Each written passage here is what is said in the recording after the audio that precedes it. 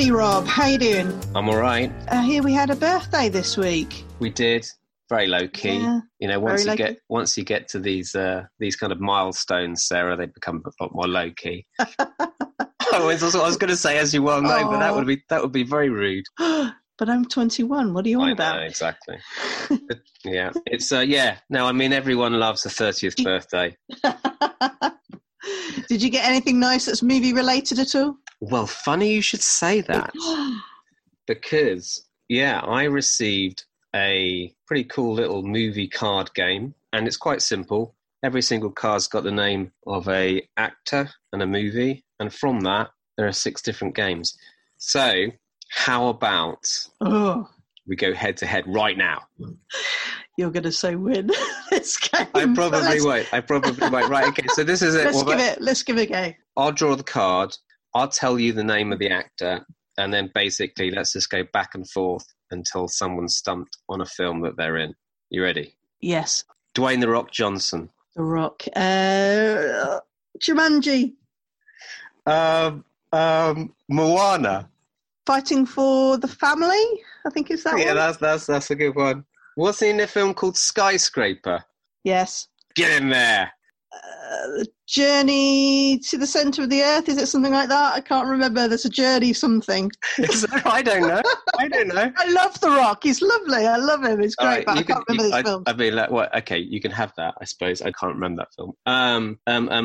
Oh my God. So you said Jumanji, Welcome to the Jungle. Jumanji Next Level. Boom.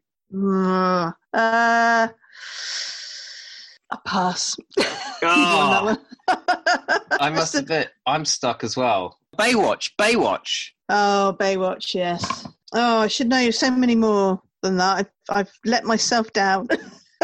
If I now read out the number of films this dude's been in, he's like the highest paid actor in Hollywood apparently at the moment. Rampage, Skyscraper. Rampage, that's what I was thinking. Baywatch, Fast and Furious 8, Moana, Central Intelligence. Yeah. San Andreas, Hercules. The number of films he is involved in at the moment that aren't out: Jungle Cruise, post-production; Red Notice, filming; Black Adam, pre-production; The King, pre-production; San Andreas 2, announced; Doc Savage, announced; Big Trouble in Little China, announced. I mean, he is the thing. He is the hot property, isn't he? He's got a couple of TV shows as well that I've been watching on Netflix that are good fun. Nice guy. We like The Rock. We do like The Rock. The Rock is cool. Anyway, there you go. Good game. Yeah, good game. Many hours to waste away playing that game, that's for sure. We'll be playing that after the podcast as well, won't we? It's absolutely. More. Cool. So before we crack on, can I just tell you I went to see Tenet. Yeah. And I was a little bit disappointed. Oh, no. Oh, no. I don't know if this is just a critic's film, but I went with 5 other people, one of whom is particularly into his films, and we all came out feeling very underwhelmed.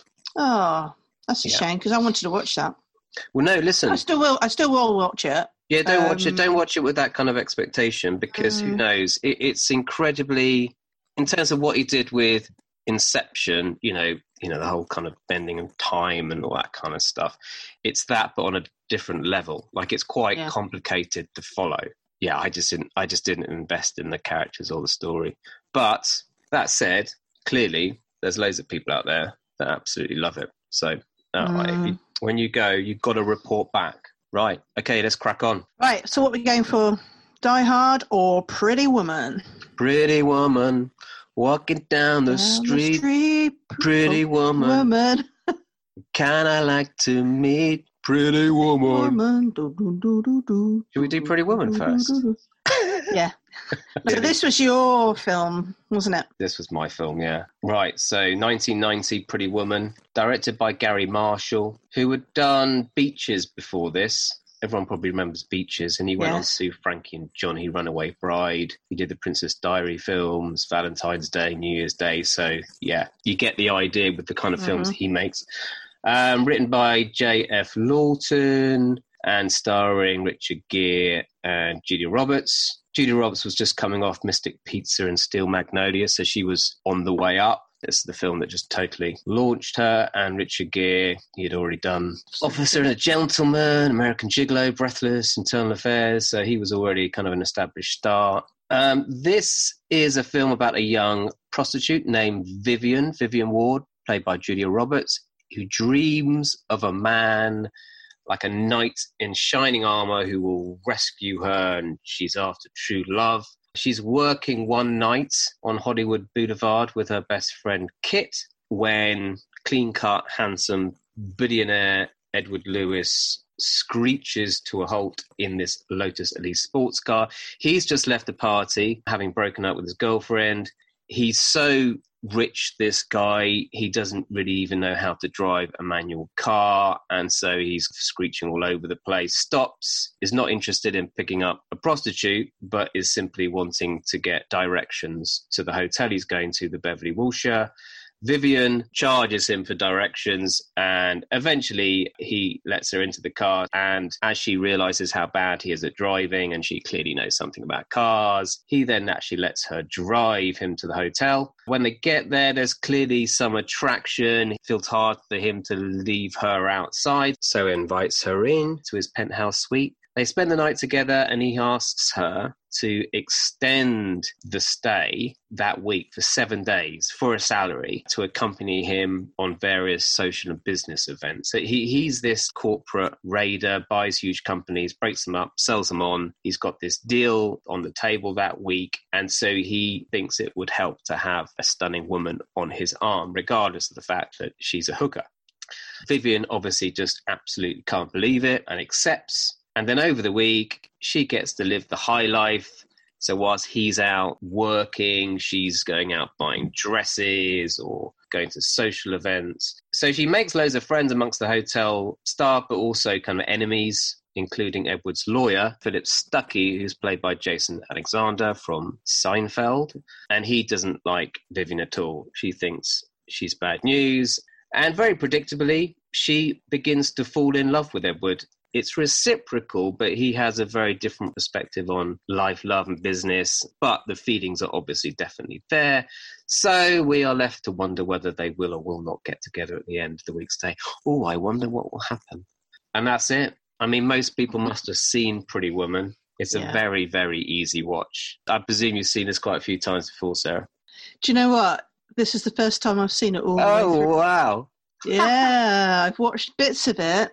I obviously didn't watch it on video or DVD or anything like that, but I've caught it. I think I must have caught it on telly a few times, and I've not watched it all the way through. So this is the first time. And yeah, I mean, you know what you're going to get. It's Julia Roberts, fantastic smile, laugh is infectious as well. And then you've got the charming Richard Gere, very gentle, strong businessman. So you know what you're going to get, and you know what's going to happen at the end of the day. And I did find it hilarious how they met, that he was struggling with his colleague's car and pulls into an area on Hollywood Boulevard where she's just starting her night work, let's call it, and they meet that way. But you can definitely see there's a strong chemistry between them. And actually, that was something that Richard Gere, he wasn't originally going to take this role. And their first audition together, there was quite a strong connection with them. And Julia Roberts wrote on a Post-it note, "Please say yes to signing this contract." And he did. There's obviously something there that he thought, this is going to be quite good, quite special at work. And, you know, there was speculation whether they were dating or not. And they denied it, and they've remained good friends throughout the years as well. And they also did Runaway Bride. You've already mentioned the director, same director for that as well. So there's definitely a connection there. And you can see that on set. It's a lovely relationship they have. She's very trusting of him. She's charging him for everything, but very trusting of him. And she's cheeky as well. I like the way she's slightly cheeky. I have to say my favourite scene is where she goes out and has to find some clothes and goes to one store and they're a bit snobby with her. Then goes to another store, buys a heap of clothes, gets the full VIP service, and basically goes back to that store and says, "Big mistake, big mistake not buying from me." And, you know, she's got all these bags and other people holding bags for her as well. But I think what makes this film is the music. You've got Roy Orbison with Pretty Woman, you've got Wild Women Do, Natalie Cole, Fame, David Bowie, King of Wishful Thinking, Go West. It must have been Love, Roxette. That was a big song for this film. and it went on to get gold and platinum recognition, and it was number one in many countries for many weeks. Even Richard Gere played the piano in the film and composed a piece of music for the film as well. So it was very musical, and that's actually what I remember the film more than the acting. And I don't know if that's a good or bad thing. It's probably not the best thing, to be honest. But talking about the acting, Julia Roberts got nominated for an Oscar for Best Leading Lady, which is, I think, slightly unusual for a mainstream summer blockbuster film in the day. You know, I guess you don't really see many mainstream films getting Best Actor or Best Actress Oscar nominations today even. So she did very well to get that. She didn't win the Oscar, but she certainly was recognised for her work. And talking about casting, you've got the likes of Sandra Bullock that was offered this role before Julia Roberts and turned it down. And Julia Roberts played this very, very well, but actually Sandra Bullock would have been equally as good, I think, playing this role as well. And then you got Al Pacino, who was asked to play Edward. I don't think he would have worked at all. I think they definitely had Richard Gere was perfect for this role. As I said before, you've definitely got that chemistry. And Demi Moore was chosen to play Kit initially, but it again went to Lara San Giacomo, and this was a big role for her. And she hasn't really done much in the way of big roles after this either. So definitely the right actors, I think, for the film. Sandra Bullock, I think, would have done a good job as well. But I don't know. Have you got any more thoughts on the actual storyline? Because it's really the music for me for this film. Yeah, no, I know what you mean. It's definitely the music, and I would say maybe the chemistry between them. Yeah. I mean, we were talking about towards the end of last week after the podcast, we were talking about guilty pleasure movies. And I would say for me, this is a bit of a guilty pleasure movie because, I mean, the story it's very, very light. I mean, given the fact that it's about a prostitute, it's very kind of broad strokes, isn't it? And very glossy and very light-hearted and very mainstream. It was interesting to know, looking into the trivia and facts and figures behind this, that originally it was supposed to be a much darker film. And in the original screenplay, Vivian is a cocaine addict. And basically the whole idea of that 7-day period was supposed to be her going without cocaine for 7 days, that she doesn't manage to do. He was then to basically dump her, and her and Kit end up at the end of the film going to Disneyland. And there's a part in the film where you see Kit's on the phone to Julia Roberts, and you see she's holding a Winnie the Pooh teddy bear. That's supposed to be a reference to the Disney thing. But obviously, if you take that idea, you get a very darker film, and that might well be why the likes of Al Pacino were attached to it. But I think back to it, and I think of the chemistry. I mean, you had the chance last week to kind of ogle at Brad Pitt, and I think this is my turn with Julia Roberts. Even though a lot of the time it was either a body double. I mean, the body even on the poster is not even Julia Roberts, which I just think is unbelievable. I like some of the stories behind it. The bits I remember, yes, definitely the soundtrack. But the scenes which brought out, I suppose, quite natural reactions.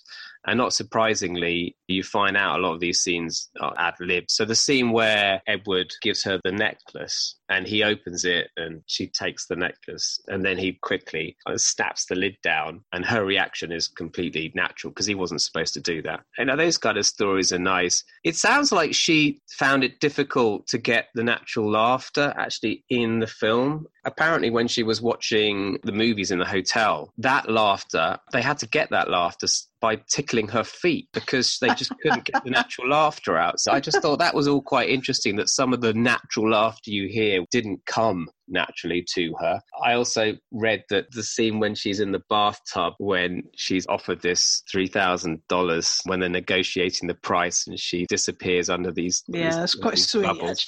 Actually. When she comes back up, apparently everyone on the set left the room. Everybody, even the cameraman, they left the shot running. They left the camera running, but they all just walked away. Or just she was surprised. Purely as a joke. So I love to hear about all that kind of stuff. I also, Richard Gere, apparently wanted to do far more with his role. I suppose being the bigger star, probably thinking he's got more acting chops maybe than Julia Roberts, who was on her way up and had quite a lot to say apparently on the script side of things. But Gary Marshall apparently had to take him aside and say, look, there's two people in this film. One person does nothing and the other person does everything. Guess who you are? In other words, just deliver your lines. Don't get too into this role. And that's what he did. That's exactly what he did. He's kind of just sort of mumbled along. He was just a gentleman, really. Yeah, but it's funny because you can say his performance is really dialed in and wooden because he's quite emotionless. I suppose that's part of the character. He hasn't got that much emotion by him. But it's just interesting to hear that he wanted to do more with it. But Gary Marshall said, no, that's what you're supposed to do. It's all about Julia Roberts. It's all about Vivian. Let her do her thing. And it's absolutely true, isn't it? And it kind of works for that. You know where the film is going, but I think some of the characters in the hotel are quite cool as well. The way she has a kind of a good relationship with them as well. Yeah. Especially with the hotel manager, he was quite. But you wouldn't get that as soon as somebody turns up, looking how she looked, very out of place. There would probably be a few words with the hotel manager and Edward to say she can stay tonight and that's it. She needs to leave. She can't stay on the premises.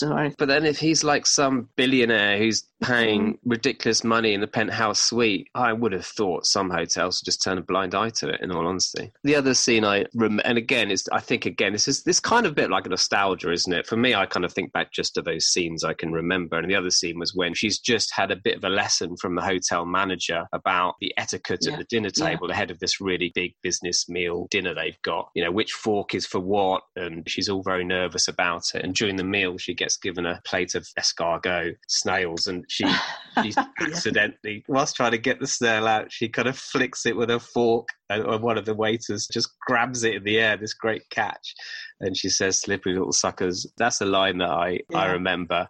I don't know, it's almost like every actor has their film where they were like catapulted into stardom. And I think that's what Pretty Woman is for Julia Roberts, and I think that's why you enjoy watching it. She is a star in it. It's like the making of a star. When you watch a very, let's say, glossy, because this is really glossy, a glossy film, but it's just well put together, and it has two stars that have a presence and a chemistry, it's amazing what you can get away with. It just sucks you in. And I'll give you an example of a film that is not exactly like this, but I felt similar when I watched A Star Is Born. Star Is Born, don't get me wrong, is a better film and it has a darkness to it that this doesn't have. But still, it's a bit like Bradley Cooper, Lady Gaga had this chemistry and presence. And, sometimes when you get a kind of a partnership like that on screen, you just get drawn in and you can forget about all of the other stuff, just kind of go along with it. So, I felt pretty much the same about it when I watched it this time to last time. I think it was also a little bit of a comeback for Richard Gere, though, as well. He did Officer and Gentleman in 1982, and he then did some not great movies. In 1990, he did Internal Affairs, and then he had almost like a bit of a comeback, and Pretty Woman was in 1990 as well. So I think for both of them, I think it was a successful film. And the box office was amazing. $14 million to make this film. How much do you think it made, Rob? I don't know. I would say 80? No, $465 million worldwide gross. And then I thought last week, what was the Toy Story? That's right. Toy Story made near this amount, but this is even more. So that just goes to show the low budget, fairly low budget really, and a huge outcome. So it did incredibly well simply because it was marketed well, it's got great soundtrack, and it's got some great stars in it. So you can't go wrong, really. It's a classic, isn't it? It's a classic film. A lot of people would have watched it or watched a snippet of it at some point. And for me, I knew what it was in for. There was nice chemistry between the two actors in this film, and for me I'm going to give it 7.5 I think out of 10, just because good on Julia Roberts for getting nominated for an Oscar for a mainstream film, and because it did so well. It did brilliantly. I'm right with you. 7.5 for me. And you know what? Yeah, I agree with everything you're saying. Just good casting, good soundtrack, good enough story, just chemistry, just kind of works. But I think, as I say, I remember this film for Julia Roberts. It is a standout performance. And just for that, 7.5. Yeah, it would be strange. I think she would actually win an Oscar for this. She did get the Golden Globe though for best actress. So it's nice in some way that she got some kind of accolade, because it stands up, doesn't it? I mean, this is quite an old film to watch, but it's still very easy to watch now. Yeah. Cool. Brilliant. So 7.5 for both of us. So on to Yippee-ki-yay! It's Die Hard 2, Die Harder. You think of the whole line there? Of course I do. This is something missing, isn't there? It's not a 15. I think the audience could fill in the gap at the end. Yippee-ki-yay! Beep.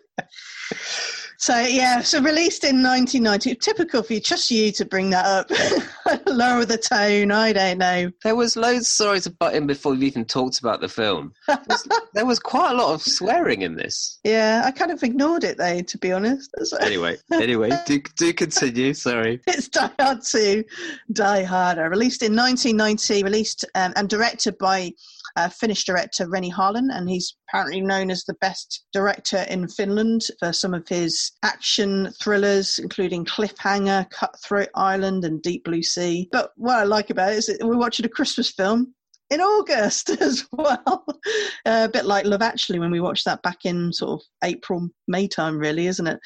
So the reason why I've gone for Die Hard 2 is because I did like Die Hard, the first one, but Alan Rickman was in the first one, and there's something about his character that really annoys me.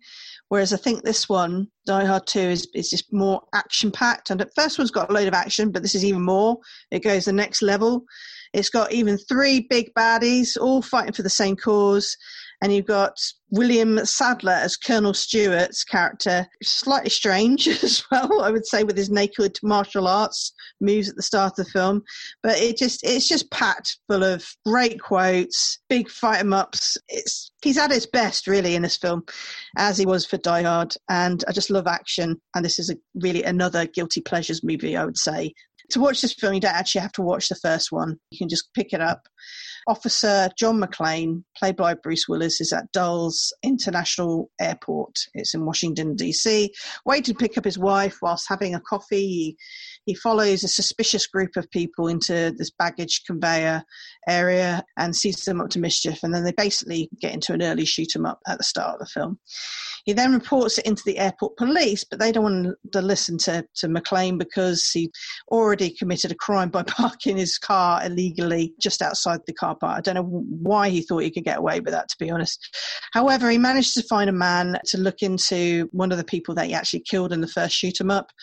And what happened is this person is deceased about 2 years before, and McClane thinks this guy is part of this Black Ops unit. He tries to tell the manager of the airport, but before he could, the airport system goes down. Whilst this is going on, there's a South American president who became a drug dealer, is arriving in the country to be handed to the American authorities. And obviously, there's some connection between the two if you're watching that. It's on the news everywhere as well, and basically this group are part of the same unit, wants to get this guy free and take him somewhere where he's safe.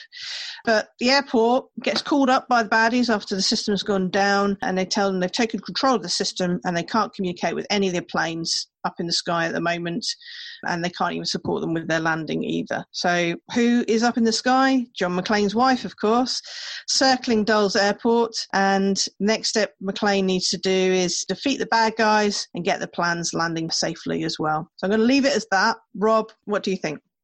I mean, it's another, like you say, guilty pleasure, I think kind of sums it up. It's complete nonsense, obviously, but it's John McClane, isn't it? It's John McClane doing everything all over again. And they don't mind making light of that. There's parts of the film where he makes reference to like, oh my God, this is really again.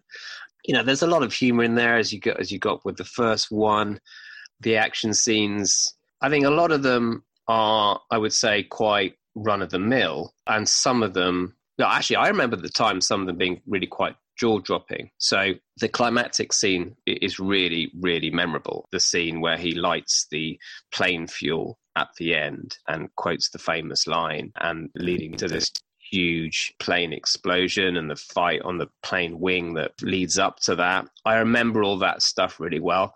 I remember the scene earlier in the film where a plane is driven into the airport, and they're just as impressive now as they were before, I thought. There is some bits of it that give it a slightly dark edge that you might think, wow, I didn't see that coming. You know, I felt like when I was watching it, this is Bruce Willis, it's Die Hard, it's action thriller, but it's nothing too serious.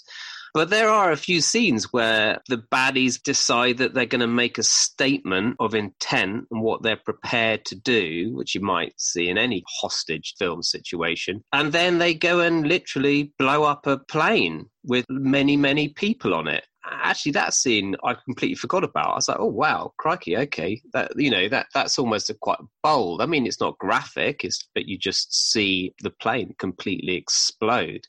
And so I thought in some ways that stood out. That it almost felt like it didn't fit into the film, but I quite liked it for that. I like films that are lighthearted but aren't afraid to put a bit in there which gives it a bit more of an edge. And I like the fact that it wastes no time in just getting on with the action. I mean, no sooner is Bruce Willis being given this parking ticket and quick call with his wife who's up in the plane, and he's sitting down having a coffee, and then he starts looking around, noticing suspicious things, and before you know it, he's gone into some side door, and before you know it, he's in the depths of this air and he's fighting, it's kicking off.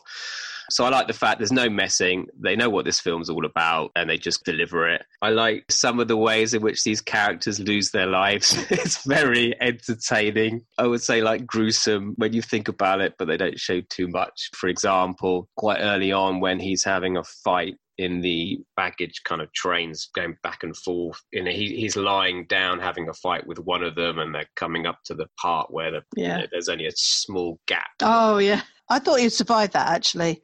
I was really surprised that he was going to get crushed by it, because I thought there's just about, if he turns his head, there's enough gap for him to get through, because obviously his head is not bigger than some of the luggage that goes under there. Yeah, I know what you mean. I was like, what happened there? I know what you mean, but then as soon as you start thinking like that, the whole film can just collapse, can't it? Like, I just kind of went with it and thought, okay, when you just saw this shot, you did see a shot of like Bruce Willis falls off just in time, looks back up, and you just see these legs kind of like vibrating. You think, well, actually, it's quite horrible watching that. And then there was another scene where he's fighting somebody outside this disused church where the baddies set up their whole flight control center. There's this fight with John McClane, and he's lying there. Someone's trying to knife him, and he's holding the knife back, as you see in so many films. And then he looks behind him, and of course, because it's like snowing, and he sees this like an icicle. Because he grabs it and stabs him in the eye with this icicle. Again, funny, but kind of also quite gruesome at the same time. And then, of course, the scene on the plane wing when the commando major gets sucked into the engine turbine. Yeah, so I like that. I'm glad they threw some of that kind of stuff in there. It's one of those films where, like, you start criticizing it. It's like criticizing a film where you have to completely suspend disbelief in the first place is a little bit weird. I mean, I remember watching Die Hard with a Vengeance, the third one with Samuel L. Jackson, and obviously, Die Hard, we've all seen Die Hard. I never watched the ones after that I don't think did particularly well. No, yeah. But the only thing I thought that didn't give it quite the weight of the first film was the fact that you saw more of the hostages in the first film. The only person in peril that they focused on was his wife. Yeah. On the plane. And obviously that worked, but in Die Hard there was more focus on some of the other characters of all the people being held hostage in the building, which I think maybe drew you in purely to invest maybe in the characters slightly more, or invest in their situation. Whereas I didn't think this one quite had that. But then I also think it's like Die Harder. Let's not maybe focus on that. Let's do what works and just do it in another setting. Yeah, I mean, reading about it, Bruce Willis was given free rein to throw in as many ad-lib lines as he wanted. He did a lot of that in Die Hard, which of course worked really well. And some of the well-known lines, I think, came from these ideas he had.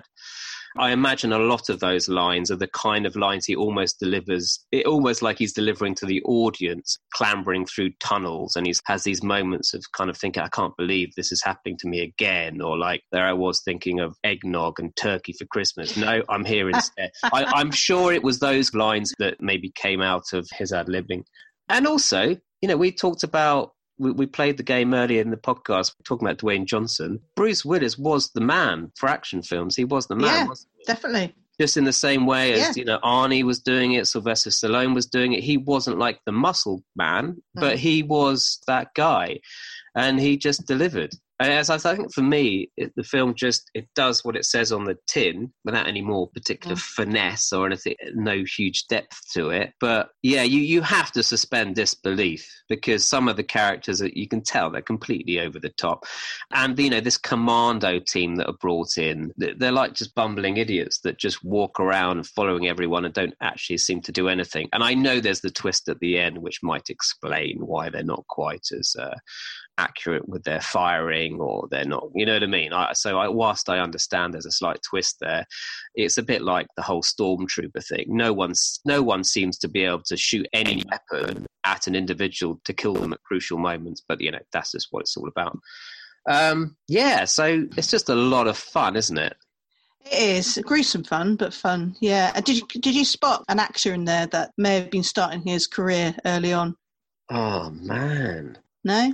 Go on. John Leguizamo played Burke in this, and he literally had one line in it. He was supposed to have a bigger role, and he had done Casualties of War just before this, I believe. But yeah, he was supposed to have a much bigger part, and they were heightist. Because he was too short, they didn't want to give him a bigger role. So they axed a lot of his scenes and just gave him a one-liner, which I'm quite shocked by. I've heard of many short bad guys in my lifetime and thought this was a weird decision that they made there. But yeah, I mean, obviously he's gone on to do Romeo and Juliet, Ice Age. He was the kind of sloth-looking character in that, and he's done Playing with Fire more recently as well. So he's made it, but I think it was a bit of a surprise that he had such a short role in this one. I think it's aged a little bit. You can see the massive phones that they had, and I like the way that they didn't really show any airlines that had gone out of business today. So no Pan Ams or anything like that were in there.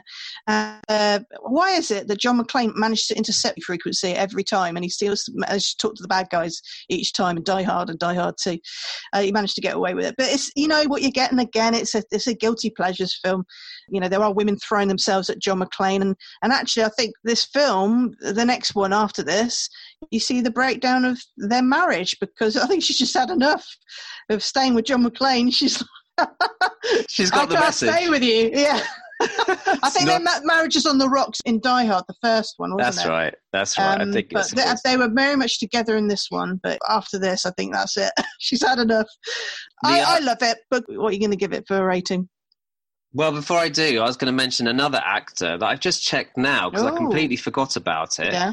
One of the baddies was the guy who plays the new Terminator in Terminator 2. So Robert Patrick, who plays that liquid alloy type baddie in Terminator 2, Judgment Day, just happened to be one of the baddies that John McClane had a fight with in like that kind of baggage hall warehouse place. And I saw his face. I thought, hey, he looks familiar. But he's literally on screen for like, a minute. And I've just looked and it is that guy. I'm going to give it 7.5 because in the same way that Pretty Woman does what it says on the tin for that kind of romantic drama, I think this does the same for this genre. So I'm also going to give it 7.5. Yeah, I wish it was a true story, Pretty Woman, because I think I would have given it more of a higher rating. It's like, wow, that really happened. Whereas Die Hard, box office again, 70 million to make, much bigger budget. Didn't gross as much as Pretty Woman, $240 million worldwide grossing. And then for a long time, if anyone was to ask, what's your favourite film, I probably would have said this film. I just love the cheesiness. I love Bruce Willis. I think he's brilliant in this. And yeah, for me, I can't give it a really high rating because we've seen some real strong films over the last few weeks. I'm going to give it a 7.5 again for this one as well. And it is definitely a guilty pleasures film. There you go. Absolutely, 7.5s across the board, Yes. and that brings us on maybe to something we were you've made reference to and we talked about before, was this whole guilty pleasures. So we've decided that guilty pleasure movies should get a genre category all its own. So I think that's one for maybe to put in for next week. But for this week, should we do our pickings for this week? I know that we've got action from last time because we had a little mistake. I think we chose Thelma and Louise, which was supposed to be an action, but it was actually an adventure, if I recall. So I'm going to go and pick action so that we cover that for this time round. And then we're throwing all the other genres back in the pot, and guilty pleasures will be added next week. So action for me then, Rob, for this week. Okay, so I have 22 actions. 22 actions. I'm going to pick number 7. So it is a classic. It is Gladiator. Oh, okay. That's a good one. Have not seen that for a while, and that would be a good one. It's quite a long movie, if I recall, but looking forward to that. It's 2.5 hours long, and this is obviously Ridley Scott's, probably one of his most celebrated films. Obviously Russell Crowe, where he again, it's a bit like Julia Roberts for Pretty Woman. This is that film that launched Russell Crowe. So a former Roman general sets out to exact vengeance against the corrupt emperor who murdered his family and sent him into slavery. So we've got Russell Crowe, Joaquin Phoenix, Connie Nielsen, Oliver Reed, Richard Harris, and Derek Jacobi. And it's a good week to watch this film, actually, because it's streaming on Netflix, Now TV, and Sky. And you can rent or buy from Amazon Prime, Rakuten TV. It's on the Sky Store, Apple TV, etc., etc. So this week is a good week to have it streaming on multiple platforms. Cool. Right. So everything goes back in a hat. So Here we go. Russell. It is drama. Drama. I have 49. I've added a couple. I've just had my birthday, so I'm going to say number 45. 45, which is The Prestige, which is great and film, and it was released in 2006. It's got Hugh Jackman, Christian Bale, Scarlett Johansson, Michael Caine, Rebecca Hall, Andy Serkis, David Bowie, and the list goes on. So great star cast. That's really cool. I mean, I'll read the blurb on this. After a tragic accident, 2 stage magicians engage in a battle to create the ultimate illusion while sacrificing everything they have to outwit each other. I'm so pleased you picked this. I'm so pleased I picked this off your list, because I've been so aware recently, especially with the hype around Tenet, that there are 2... Well, do you know what? This is an admission. This is a bit of a shocker, really. There are 3 Nolan films I've yet to see. And one of them is Memento. The other is Inception, which is a shocker.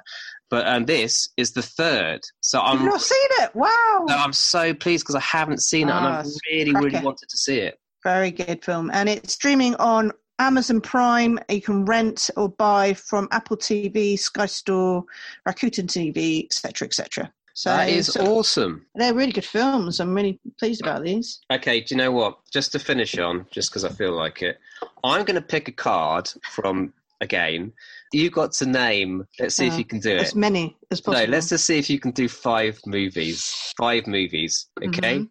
And I'm going to put a bit of pressure on you. So I'm going to put 30 seconds on the timer. Let's see if you can do it. I reckon you can. Right, you've got 30 seconds to name as many movies as you can starring Tom Hanks. Big. You've Got Mail. Castaway.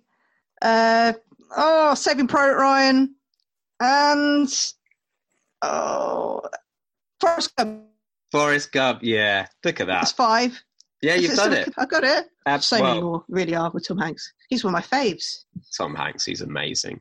I just love Tom Hanks. Can't go wrong. Toy Story. I know. I didn't want to say. I was like, yeah, Toy Story. I could have gone 1, 2, 3, 4. I know. I'm so glad you didn't, because I thought she's going to say that's exactly what she's going to do, especially given we reviewed it recently.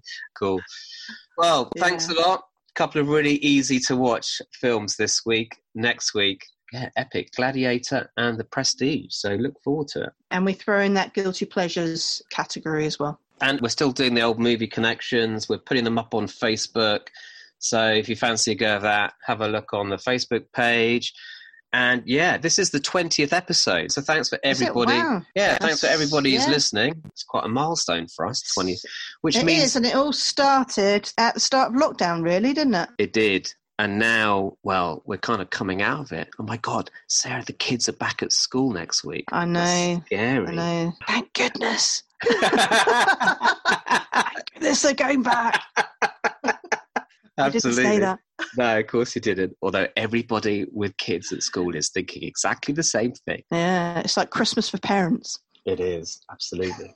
Right, okay, we'll have a really good week, Sarah, and look forward to chin-wagging about more movies next week. Thank you very much, Rob. Enjoy your game as well with family and friends. I will. Thanks. Bye. Cheers, bye.